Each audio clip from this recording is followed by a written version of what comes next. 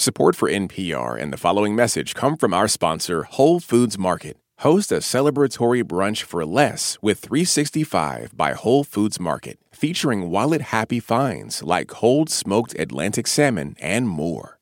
This is NPR's Life Kit. I'm Anya Kamenetz. And I'm Corey Turner. I want you to meet a little boy from central Illinois. At 5, he loves to draw and wear capes and play with a wooden sword that his dad made. He has 1 big brother, 2 parents, and 3 cats.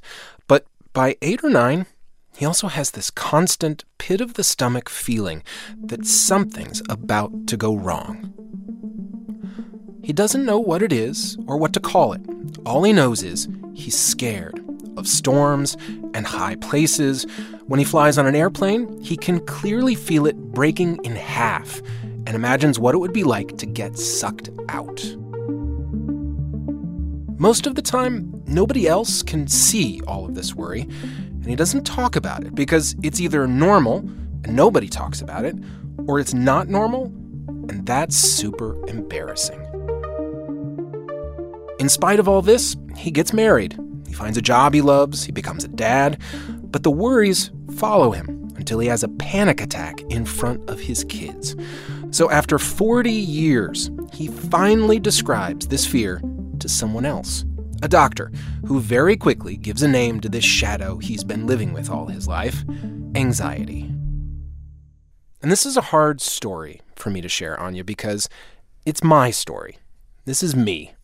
But I'm sharing it because it's also a lot of other kids' stories right now.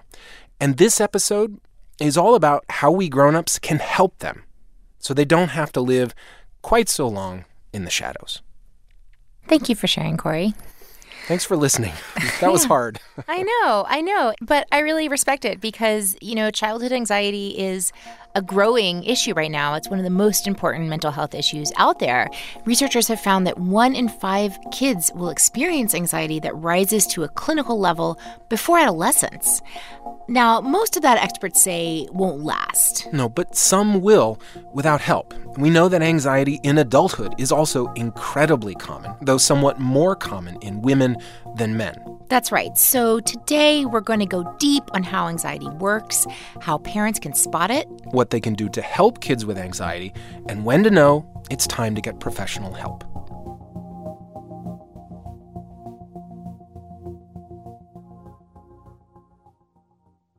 Support for NPR and the following message come from our sponsor, Whole Foods Market. Host a celebratory brunch for less with 365 by Whole Foods Market, featuring wallet-happy finds like cold smoked Atlantic salmon, mini quiches, organic everything bagels, and more. Plus, visit the floral department and jazz up your table with a beautiful bouquet of big, bright, sourced-for-good flowers. When the brunch has to be perfect and delicious, go to your local Whole Foods Market.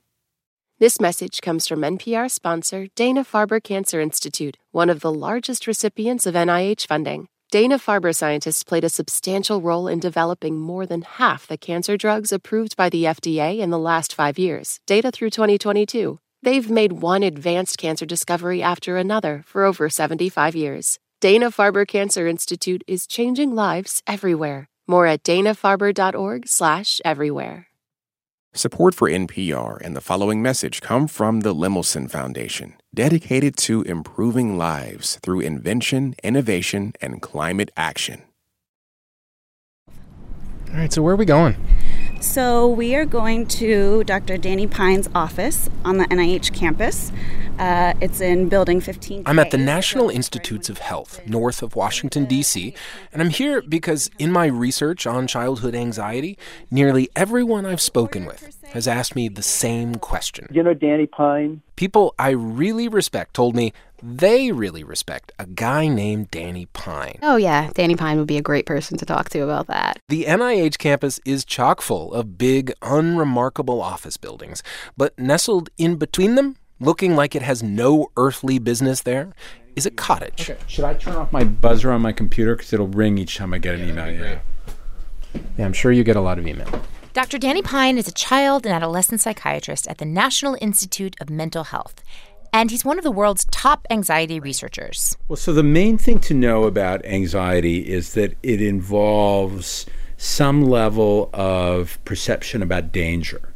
So when somebody's anxious or afraid, they're concerned about harm. Harm that hasn't happened yet. And that's takeaway number 1. Anxiety is fundamentally a fear of the future and all of its unpredictability. We're all born with some anxiety because we need it. Dr. Pine says it's one of the reasons we humans have managed to survive as long as we have. Young children are naturally afraid of strangers. That's an adaptive thing. They're afraid of separation. That's an adaptive thing. And we actually see the same thing in other animals, that there are forms of stranger wariness and forms of separation anxiety that, again, are adaptive. These fears have stuck because they've helped keep us safe. But full-blown anxiety happens when these hardwired fears that all kids have, strangers or storms, or busy places or being left alone, the list is long. Yeah, anxiety is when these everyday fears get amplified. It's like somebody turned up the volume. And they last longer than they're supposed to. If it's only gone on for a few weeks, that's not necessarily something to get concerned about right away. It's really when it goes into the 1 to 2 month range. That's where parents should really start thinking about it, worrying about it. We spoke with a colleague of Danny's, Dr. Crystal Lewis. She is also a clinical researcher at NIH who provides therapy to anxious children. And she says another way for parents and caregivers and even teachers to gauge if it's time to ask for help is by looking at how much the anxiety is interfering with everyday life. Where it's disrupting kind of family functioning, or it's disrupting the child's performance, whether it be in school or sports. We just look at the level of interference for the symptoms. We look at, yes, the avoidance behaviors, but are there things that the child really wants to do or needs to be doing and they can't do those things? And so if you feel you're hitting a wall in terms of trying to get the child to do those things, that might be another indicator that, potentially, we should get some help. Danny and Crystal both say your child's pediatrician is a great place to start. We should also say, Corey, that our understanding of why anxiety affects some kids but not others has really changed. And, parents reach out to us and we heard this question, can I pass anxiety on to my kids? The answer is yes, it is somewhat genetic. But we also know that stressors in a child's environment are also really influential. Triggers like poverty, bullying, violence in the neighborhood, racism. Or factors even closer to home, like abuse or a parent's addiction. All of these can increase a child's risk of anxiety, and especially if they don't have a lot of counterbalance, a lot of supportive grown-ups, loving people in their lives that can help buffer that stress. Okay, so we've talked about what anxiety is, but the trouble is, how do you spot it? Yeah, because my parents were very loving and supportive, but I didn't tell them what was happening with me, and back then they had no idea what to look for. So our next takeaway is learn to recognize the physical signs of anxiety. So here's Anna, a mother in Brampton, England, telling us about her 7-year-old son. He was having trouble at school. He was just coming home and saying his stomach hurt. He was very sick. He did tell me he was worried about school. And he told me specifically it was a teacher that he was worried about. We heard lots of stories like this from parents who first caught on to their child's anxious feelings because of a telltale tummy ache or headache or even vomiting when their kids had to do something they just didn't want to do. As you're getting closer to the moment, you'll see that they'll have rapid heartbeat. They'll get clammy, because their heart is racing. This is friend of the show, Rosemary Trulio from Sesame Workshop. They'll become tearful. That's another sign. Why is your child sad and crying? Because in their heads, you got to keep in mind, anxiety is about what's going to be happening in the future. So there's a lot of spinning in their head, which they're not able to articulate. And Dr. Pine says a child's anxiety becomes most visible near the point of panic. You can see it in their face. There's a certain way the eyes might look. People tend to either freeze, be inhibited, not do things when they're anxious, or they can get quite upset.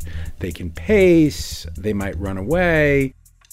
So Rachel, a mom in Belgrade, Montana, says her 6-year-old son is avoiding something that for many children is their favorite part of the school day. He doesn't like recess. He just started kindergarten. Mom, I love school. I don't like recess. So unstructured time seems to be the worst. And it's not just recess. We have like a super cool splash park in our little town, and he refuses. And he just says there's too many kids. And he cries. And I've tried to go early in the morning when there's no one there. I mean, I've lost count of how many times we've driven by just to see if I could get him out of the car, and he won't. And I'm not going to drag him. I'm not going to drag a crying kid out and stick him in the water. Like, that's not fun. We heard this kind of thing from so many parents, Corey. I mean, my child is terrified to do something that I know is not going to hurt him, that I think that he might actually love. What do I do? Oh, I know this can be so exhausting, and I was that kid once. So we're going to go step by step now through some strategies that we hope will help all of you grown-ups out there and your children. And we're going to start when they are the most panicked. Yeah, so takeaway number 3 is before you do anything, says Rosemarie, try to help your child relax. You're not going to be able to move forward until you get them to calm down. And I think that is just so important to know what you can do physically to reset their systems so that you can then have a conversation. But again, don't try to have the conversation before they're calm. Because if you can't calm them down, you can't even reach them. They're not listening to your words because they can't. Their body is taking over. So talking and shouting and saying you're going to do this is not very helpful. Or also just like presenting them with facts.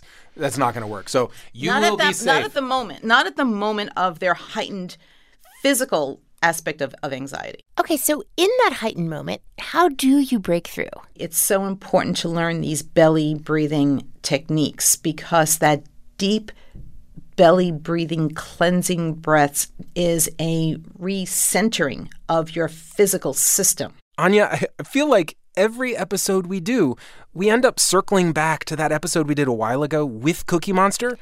Oh my God, how can I forget? The power of belly breathing. Ready? Yeah.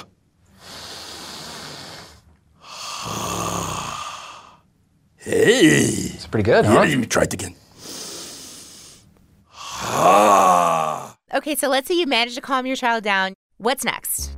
Takeaway number 4, you need to validate your child's fear. So we heard from lots of parents who say they really struggle to know how to respond when their kids worry about really unlikely things. Especially in those moments when the fear is getting in the way of like a busy daily routine or maybe even a fun family outing. Or your sleep. Oh, yeah. That's a big one, right? So here's Amber, a mother in Huntsville, Alabama, talking about her 8-year-old daughter. Middle of the night, I'm asleep. She comes down, it's 2 a.m., and she wakes me up, and I said, "What's wrong?" And she said, "I don't want to go away to college. I want to live at home for college." And it's 2 a.m. I don't even know if I had a coherent response, but it was probably, okay, fine, go back to bed. That's when I really have to filter and not say, that is ridiculous, this is not a big deal. Yeah, because she's 8 years old and college is at least 10 years away. Yeah, I mean, the good news here, Rosemarie says, is that Amber's response was just right. Never dismiss a child's worries, no matter how irrational or unlikely they seem to you. Validating your child's feelings and not saying, buck up, you could do this. That's not helpful. And Dr. Crystal Lewis even offered a script she gives to grown-ups who may be very stymied by a child's seemingly irrational fears. I know that you're feeling uncomfortable right now. I know these are scary feelings. You want to personify the anxiety, and so you can almost say, we know that this is our worry brain. And so using the language so the kids understand, okay, mom knows, dad knows that I'm feeling uncomfortable right now, I'm feeling anxious. I have to admit, Anya, I actually used the worry brain line on my kids the other day. I said, "Oh, sorry, guys, that was my worry brain." I love it. I love it. Yeah, and here's another don't from Rosemarie. If your child's afraid of something, say like a tornado or a car crash, believe it or not, don't just tell them, "Oh, that's never going to happen," because you don't know that. Yeah, absolutely. And, kids are getting information from all over the place, and things they can see are very real to them. So no matter how irrational or unlikely you think or you hope that the fear is, you need to validate it and make sure your child feels heard. Now, when we say validate, we don't mean agree with them that this is going to happen, but say, I hear you and I understand that your feelings are real. So now you've calmed your child down, and you've made clear you understand that they are afraid, and you respect that fear. What's next? So we're going to circle back now to Rachel, the mom we heard from earlier, and this is the one whose son didn't want to go to recess. He was too scared for the splash park, and she has tried so hard to help him feel comfortable, and she wants to know, is it ever okay to just make your child do the thing that they're afraid of? Is pushing him out of the nest to do new things really the best for him? Like, is that gonna have like long-term? Is he gonna have long-term baggage because he's constantly feeling like, his feelings weren't valued because I'm just, nope, we're doing this. Now you're doing this. And Corey, I wonder, because you were that kid, I mean, how did your parents do this? Because you never let on what was going on for you, right? Oh, no, but see, this totally reminds me of a dark moment in Corey's childhood.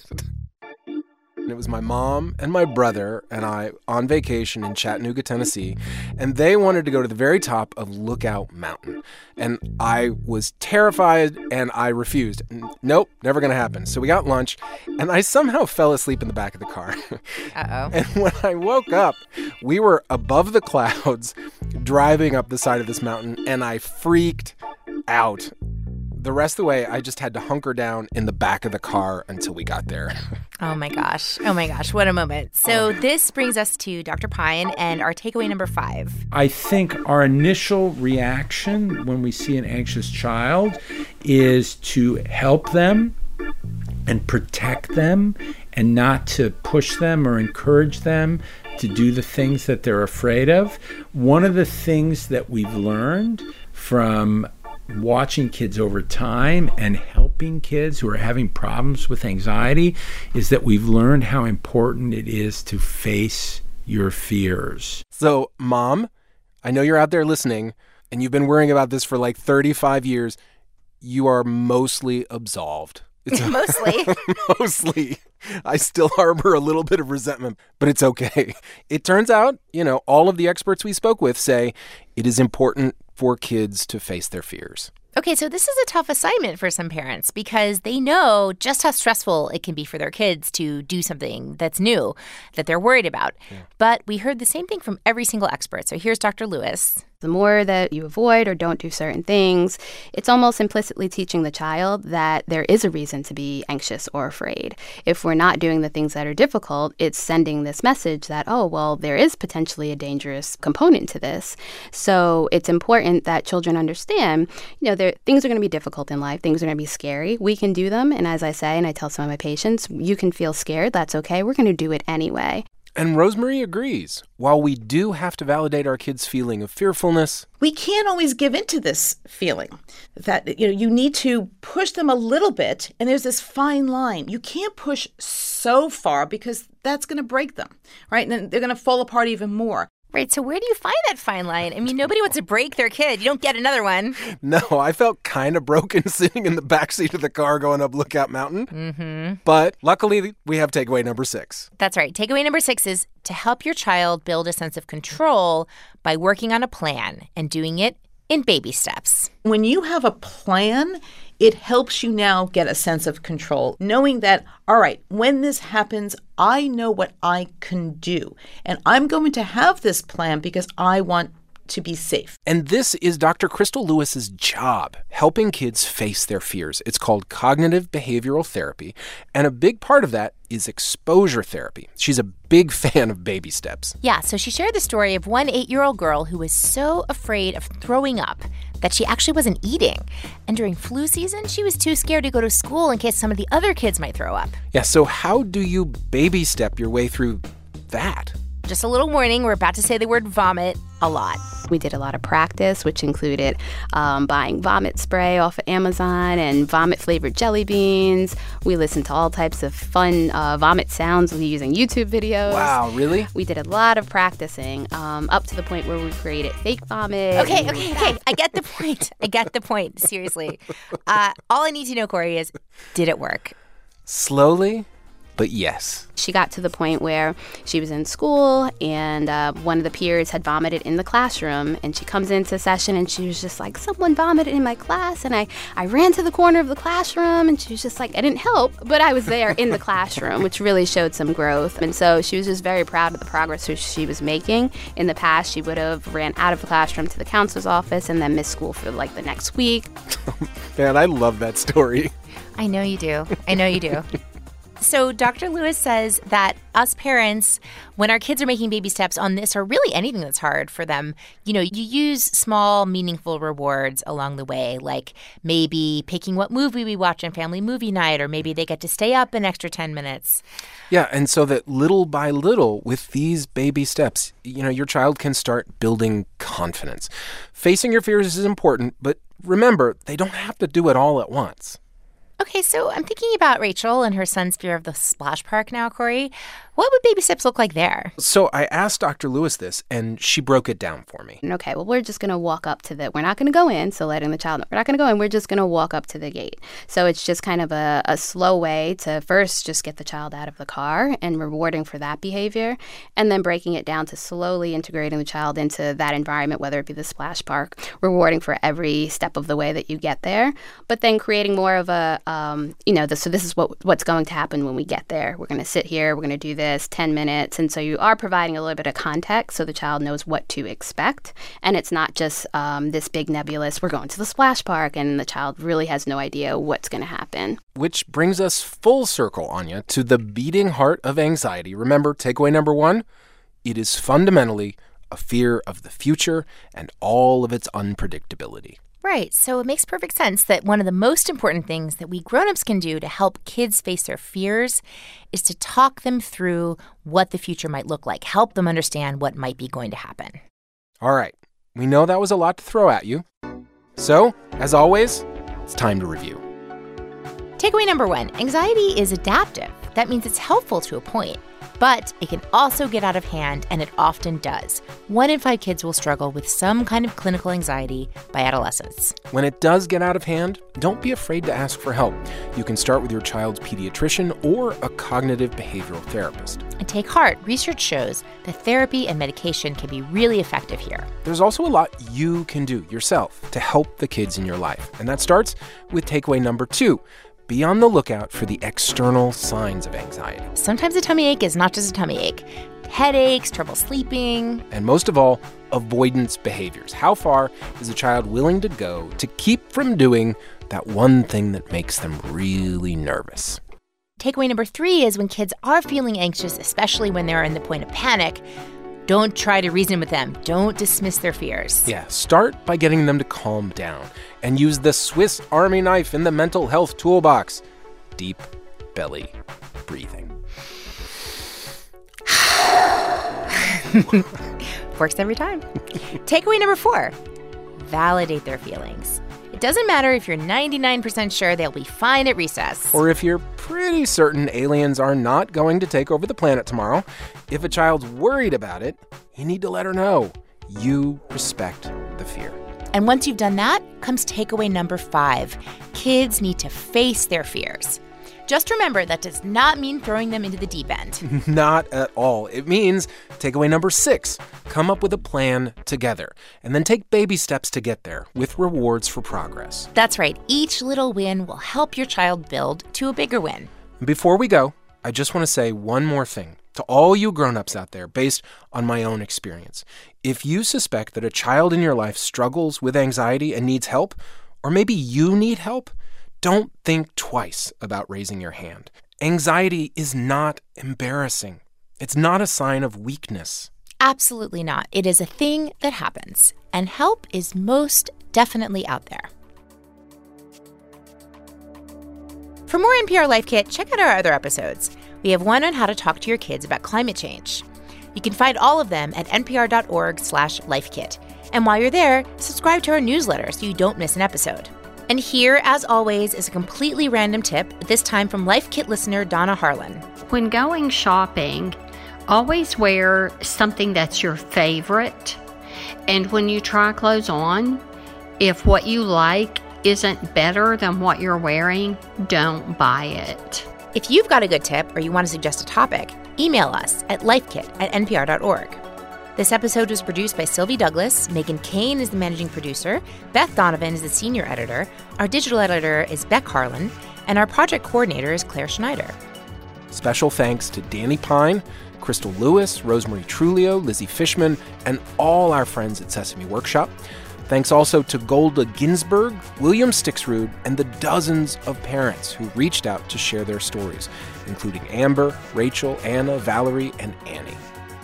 I'm Corey Turner. And I'm Anya Kamenetz. Thanks for listening.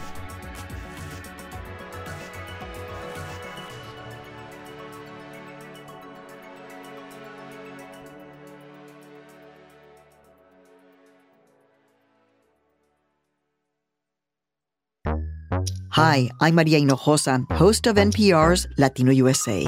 In 1994, a controversial ballot measure in California called Proposition 187 was the first shot in our modern culture wars over immigration.